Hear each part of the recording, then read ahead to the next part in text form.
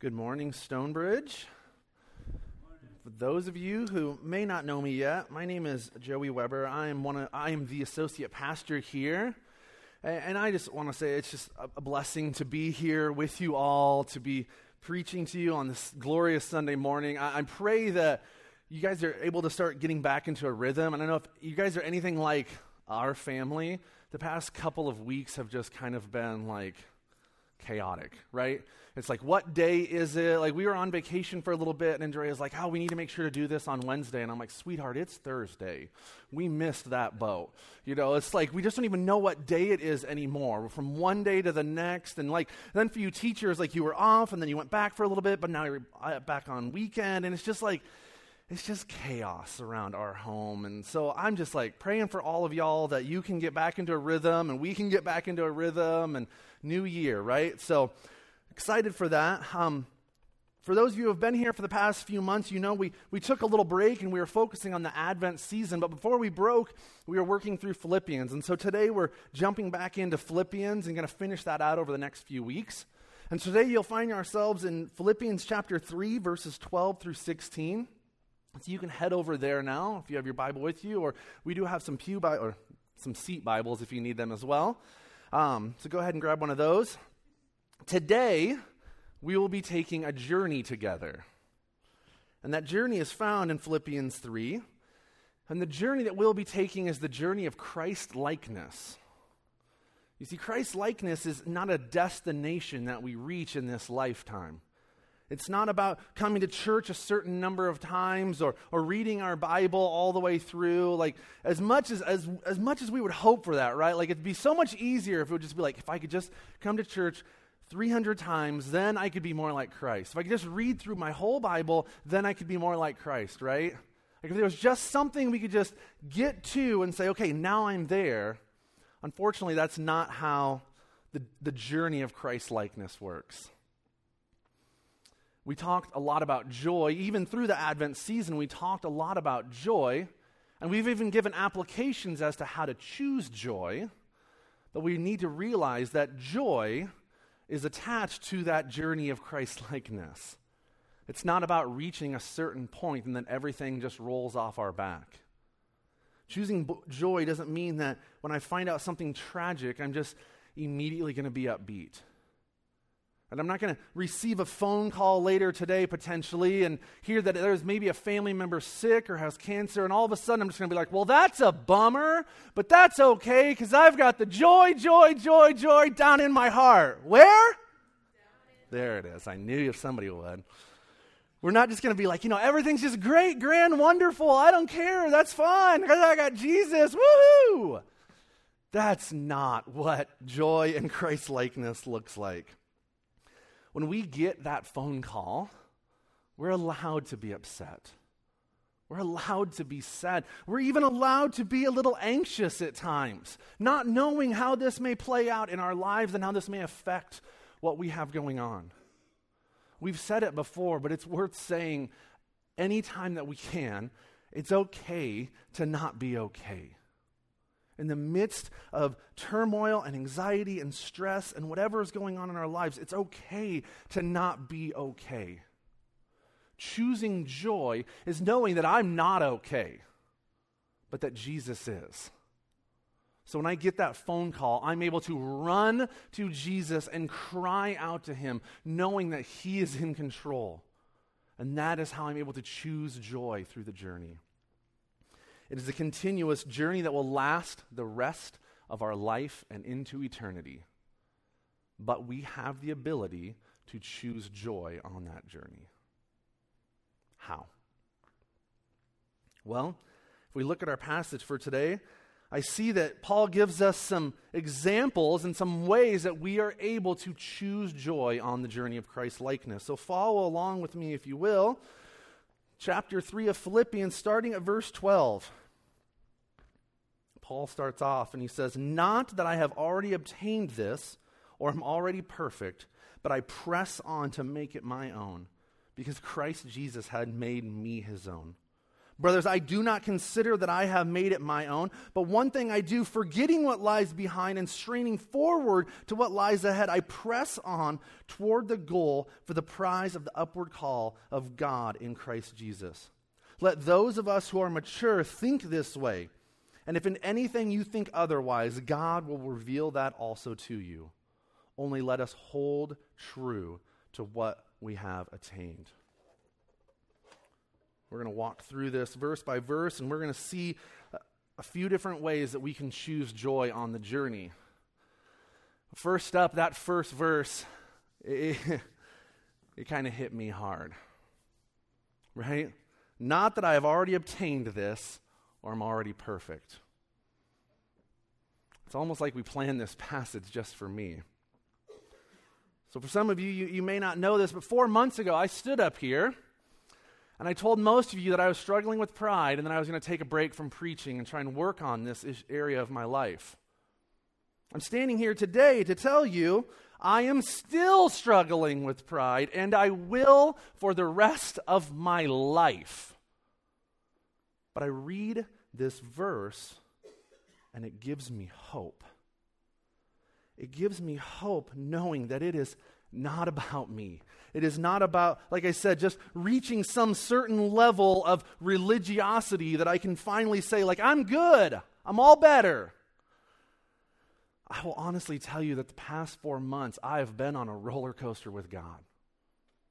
I've been angry with Him. I've been angry with myself. I've been angry with others. And through all that, I got the opportunity to sit next to all of you and listen to people telling me to choose joy during the process. Some days and weeks it was more difficult for me and for my family. But through it all, I reminded myself that God was doing something through me and in me. And about a month ago, Matt and I sat down and we started looking at the preaching schedule, and he's like, hey, first of the year, that's kind of when we talked about it. Do you want to just preach that first Sunday? And I said, yeah, I'd love to start to get back into the rhythm of that. Okay, here, just grab this first passage in January. Great, no idea what it is. And then a couple weeks ago, I sat down and I read this passage. And I read that first verse and I wept. It is through suffering that the Apostle Paul gets the best perspective on the journey of Christ-likeness. Now, although I still struggle with pride every day, I pray for Jesus to make me more like Him and less like me. That is my everyday prayer, and I strive more and more. I don't get to just stand here and say, like, yep, it's something that I struggle with, and that's just who I am, deal with it. No, I constantly have to go to work praying every day for God to take this away from me, to make me more like Him. And that's part of the journey. A month ago, Matt preached on the passage right before this, and we see Paul giving the laundry list of his religious qualifications. If anyone had any reason to be boastful or prideful, it was possibly the Apostle Paul. And if we just read this first verse, it can be a little confusing. Like, he's like, what are we talking about, Paul? Obtained what? Like, if we just jump in right there like we are, it can be confusing. What are we talking about attaining, Paul? Well, he's referring to the statement that he makes at the end of verse 11. What he is referring to not obtaining yet is what we all will receive when we are resurrected to Jesus. That is a future sanctification, a future becoming more and more like Jesus, becoming as close to perfection as we may ever become. He's saying, I have not obtained that yet, but I know we will someday. We're not there yet, and Paul knew it. And the best part of this verse, the part that helps me choose joy in this journey, is the knowledge that is by no power of our own. There's nothing we can do to earn God's favor. It is by grace through faith that we have been saved so that no one can boast. None of us get to stand here and say, like, praise God, I was able to save myself. Nope, no way. That gives me hope on this journey as I will continually screw up, make mistakes, and stumble more towards Christ-likeness. Now, the next thing we that can help us choose joy in this journey, we can see in verse 13, it's a focus on the future. Paul is saying that we cannot spend our lives looking back at the mistakes that we have made. Now that's easier to say than to do, right? Some of our past mistakes have hurt others. Some of them have caused pain to ourselves, spiritually, physically, emotionally. Some of us carry the scars of past mistakes, and that makes it hard for us not to dwell on them. And some of us dwell on the past mistakes of others, and we let them just eat away at us.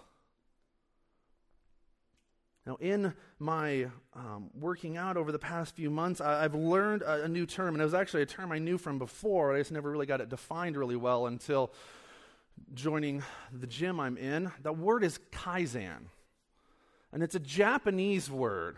And what the word means is change for the better or continuous improvement. Now, they use it a lot in like the marketing world and in business and stuff like that, but applying it to ourselves, I think it really helps us. It's okay to remember that we have past sins and to not, so that we don't slip back into those past behaviors. But just like Paul is saying, we need to be future focused. And we need to learn to celebrate the continuous improvement that we make in our lives, even if it's just 1% better. Some days we're going to wake up and we're going to make huge gains towards Christ's likeness, big steps. We're going to go on a mission trip and just feel so connected. And other days it's just going to be a little baby step, just 1% closer to Christ. But we need to learn to celebrate the big steps as much as the little steps, because it is a continuous improvement in a lifelong process. Paul talks about not looking back. What happens when we look back? When we're looking towards Christ's likeness, but we look back, we lose our focus. And when I thought about this, I thought about swimming. So Deacon is on the swim team. And for anyone that knows how swim meets work, or if you don't, I'll explain it. So you've got the pool, and everyone's in their own separate lanes, and you're going, and you've got these flags in the pool too. And the flags are kind of to show you that you're getting close to the end, right? They're not the actual finish line. It's you're close. And it's specifically kind of for those who are in the backstroke, which is Deacon's favorite stroke. You know, they have the flag so that as you're going, you don't just smash your head into the wall behind you. It's like, yep, there's a flag. I know it's coming. I need to keep reaching harder and harder because I don't want to smash my head. I'd rather just hit my hand on the wall. Now, we were at this swim meet, the first one of the year, and Dre and I know what Deacon's PR numbers are. I have to be reminded, but she knows them by heart. She could tell them to you right now. But we know what they are, and we're sitting there, and he gets in, and he's going.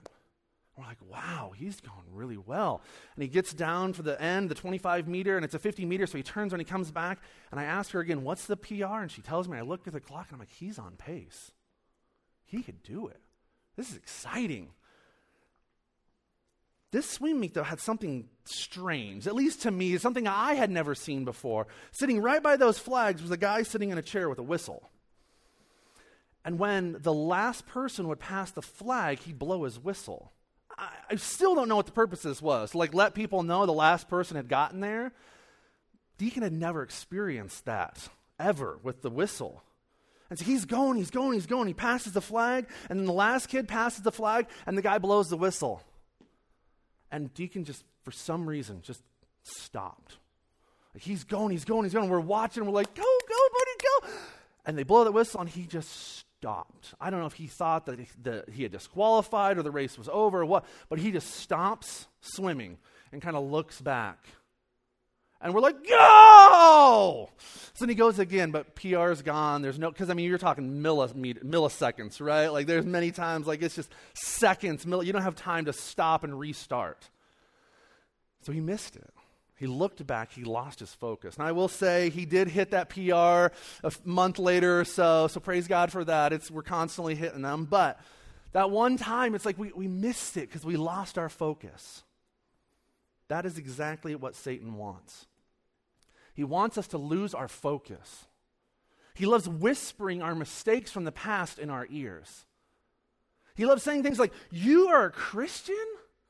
What about what you did last year? You say you're a Christian? What about the divorce you just went through? You say you're a Christian? Why is your relationship with those people in the church that you sit next to strained? You say you're a Christian?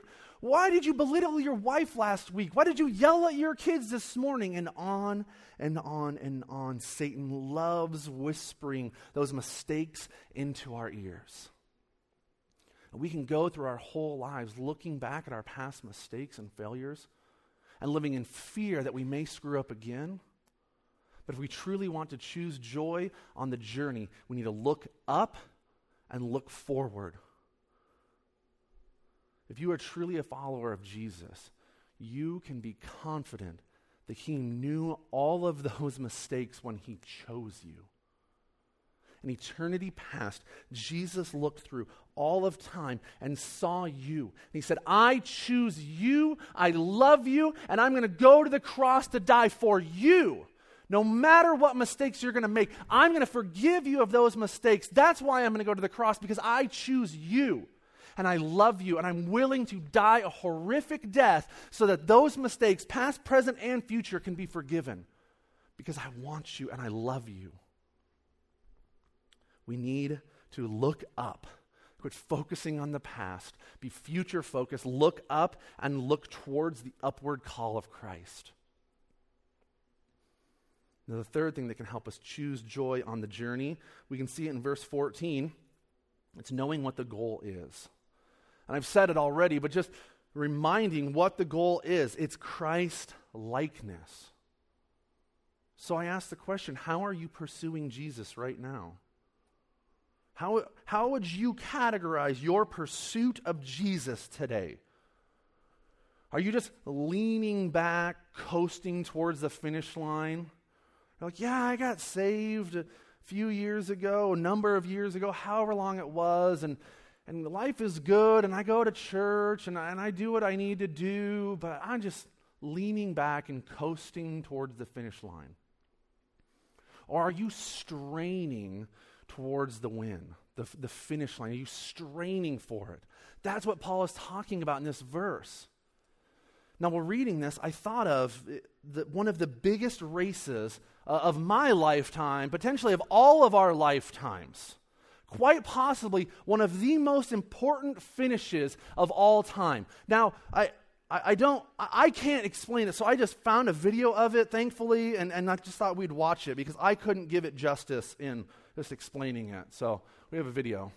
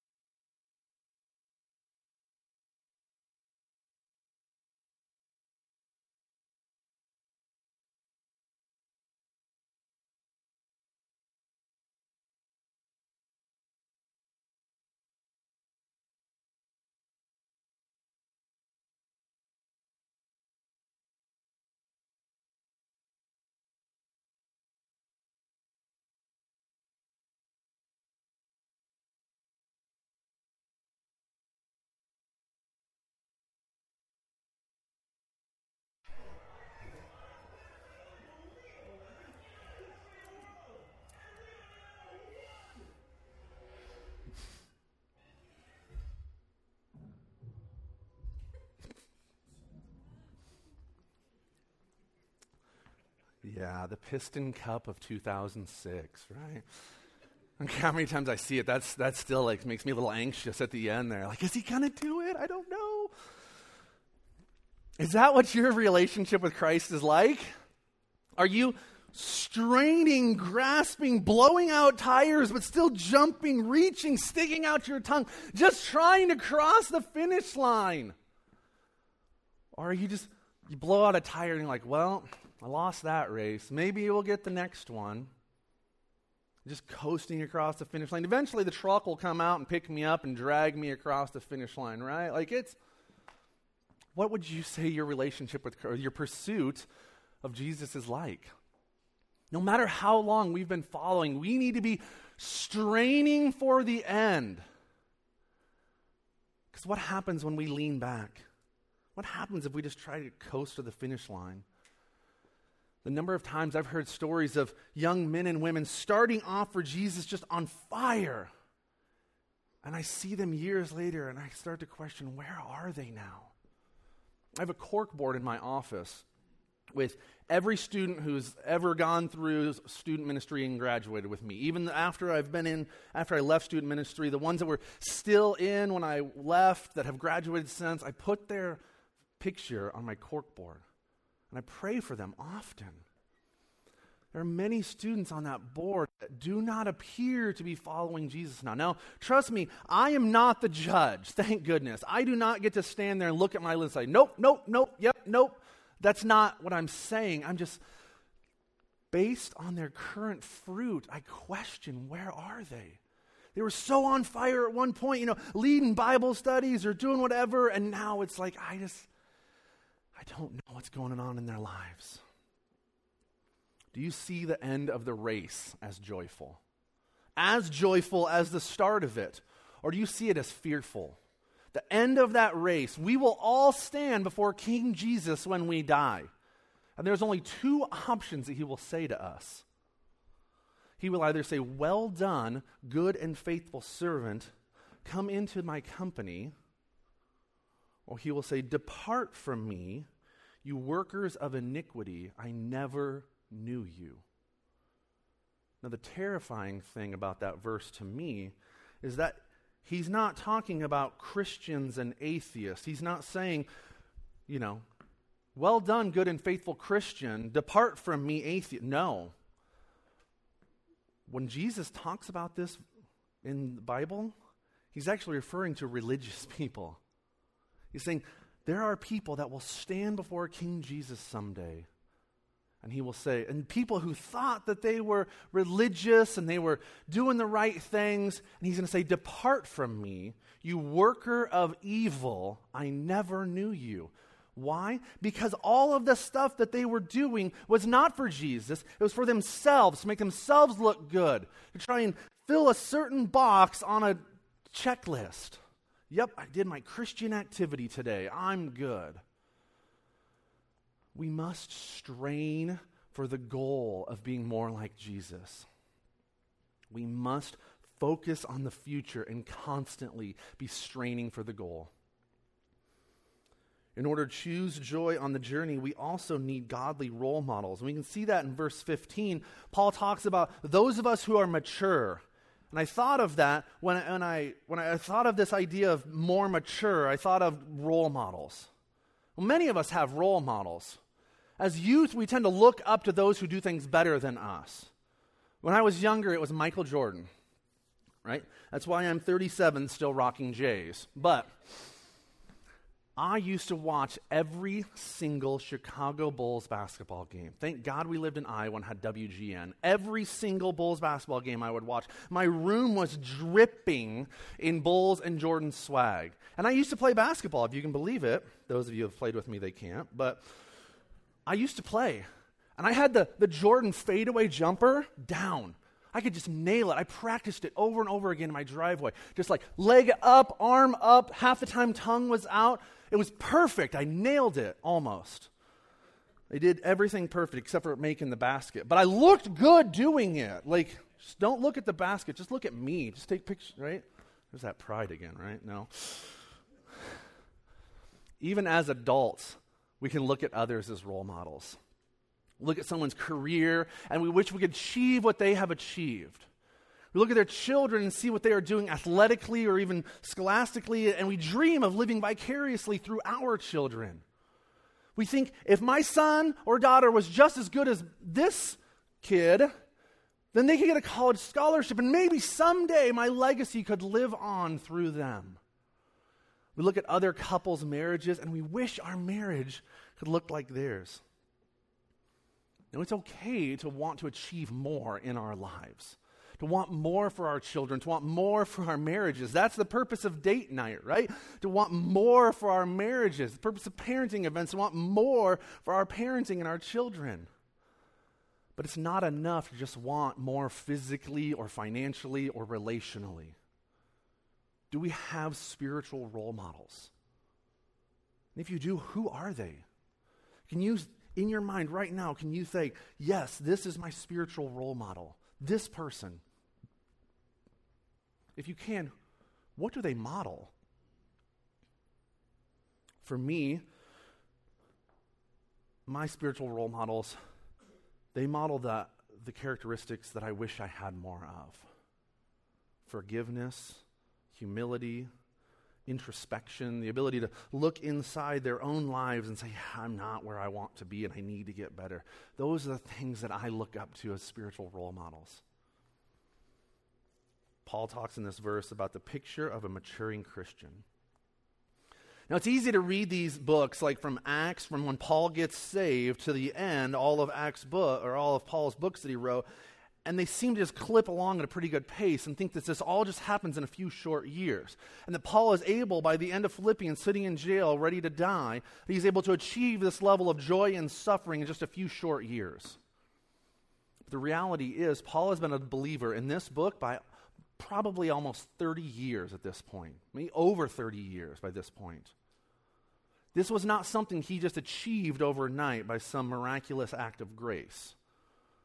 In fact, there are many times in Scripture where Paul refers to himself as the least of all the apostles, or the least deserving of grace. How can the Apostle Paul say that? This is a guy who's planted dozens of churches, written books in the Bible, who's led thousands of people to Christ. How can he say that he's the least deserving? I read that and I think, if Paul's the least deserving, where does that put me? Like, not even on the scales, right? Paul can say that he's the least deserving because of introspection, because of his ability to look at his own life, to look at his own thoughts. He's able to see the log in his own eye. He knows the sinful thoughts that he has possibly on an hourly basis, and he knows that that's not what the upward call of Christ is calling him to be. He's like, I'm just not there yet. Yet he continues to strive. He doesn't just stop and say, well, I'm not there. I'm not at Christ's likeness yet, so I just never going to get there, so I just give up. No, he keeps pushing and striving and straining.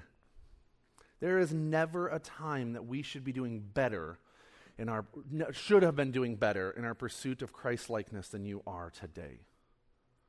Right? Does that mean minimally?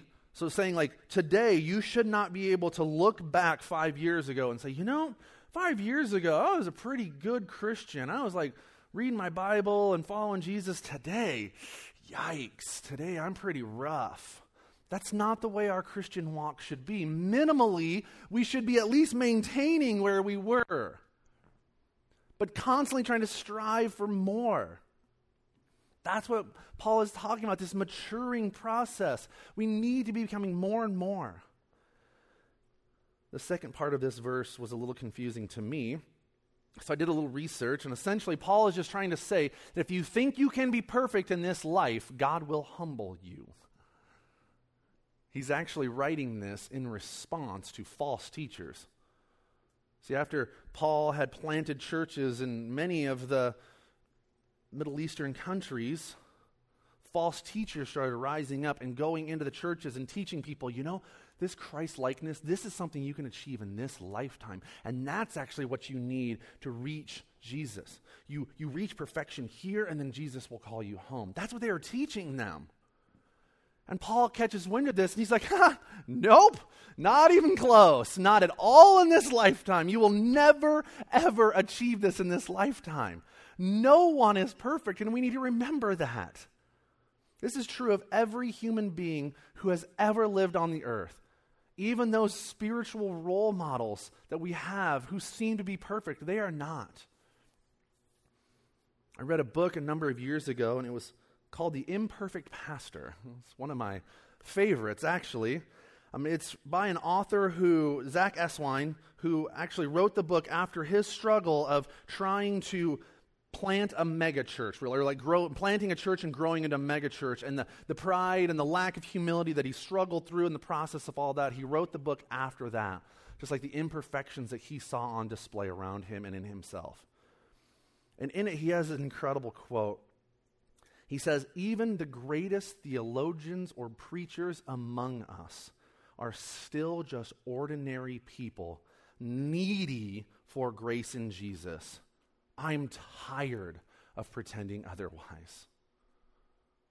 What he is saying is that even those spiritual role models that we may have, whether they be national role models, some biblical role models, the Apostle Paul, national people from the past, Charles Spurgeon, Billy Graham, Dr. Martin Luther King Jr., whoever those spiritual role models may be, they are still just ordinary people needy for grace in Jesus.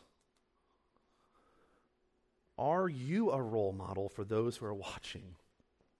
Are you maturing, and do you find joy in the maturing process?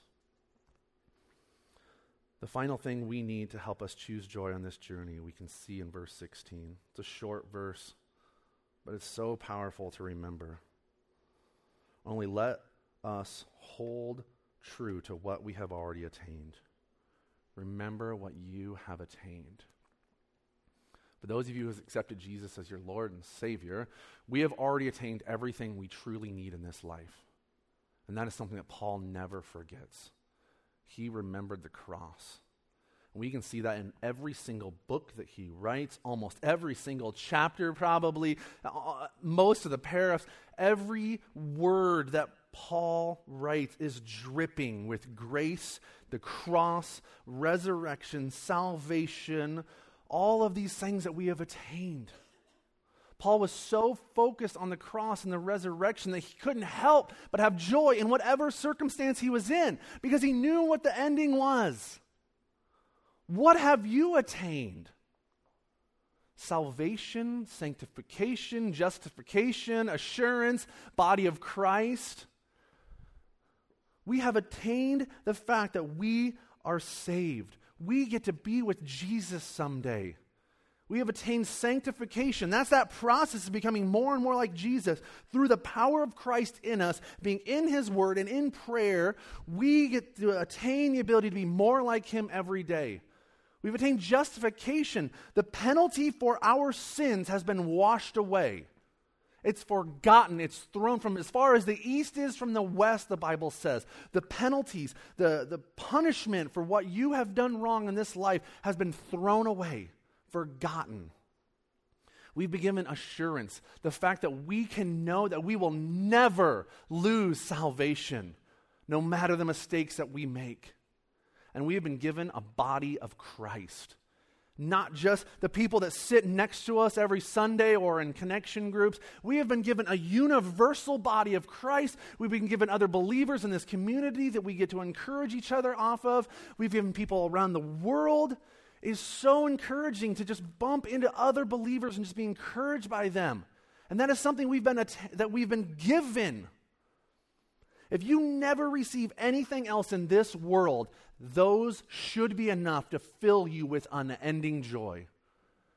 And all we bring to get all of those is faith and God's grace.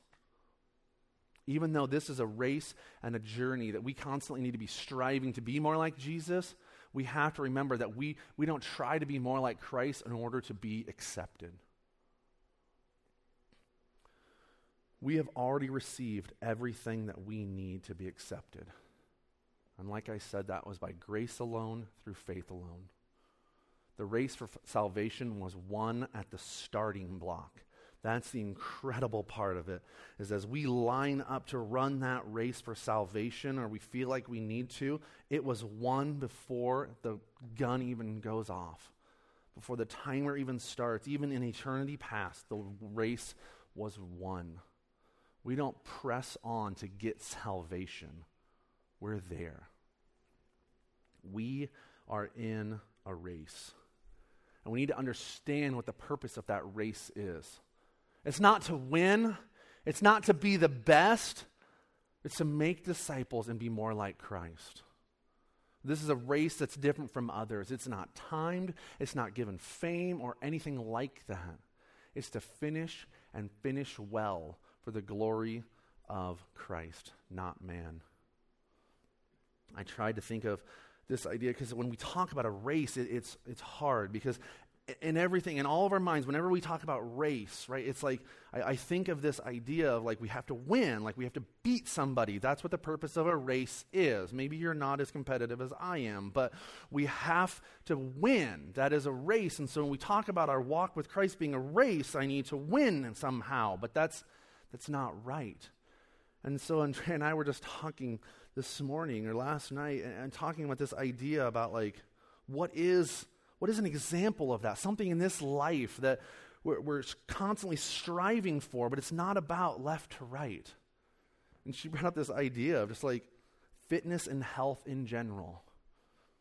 I go and I work out with people that are much, much stronger than me. Will always be stronger than me. And at first I was like, I have to be as strong as them. And then I hurt myself. Like that's what happens. When I try to be as strong as them, when I try to do as much as them, I hurt myself. The race for health is not to be better than the person next to me. It's for me. It's so I can be the best that I can be, not comparing to the left or the right. It's to better ourselves, and that's what this race for Christ is like. One of our elders, Ryan Graydon, I want to leave you with a quote that he had as we were emailing back and forth about this passage. He just had an incredible quote in this idea, so I want to leave you with that. Ryan said, "As I get older, I dwell on that more and more, knowing that I will meet my Savior, and he will ask, 'What did you do for me?' How do I answer that? I can't convince him like I might with other men. He will see through that. Only an honest answer will work. I desire to have an honest answer when that time comes. Let's finish the race, and let's finish it well." Let's pray.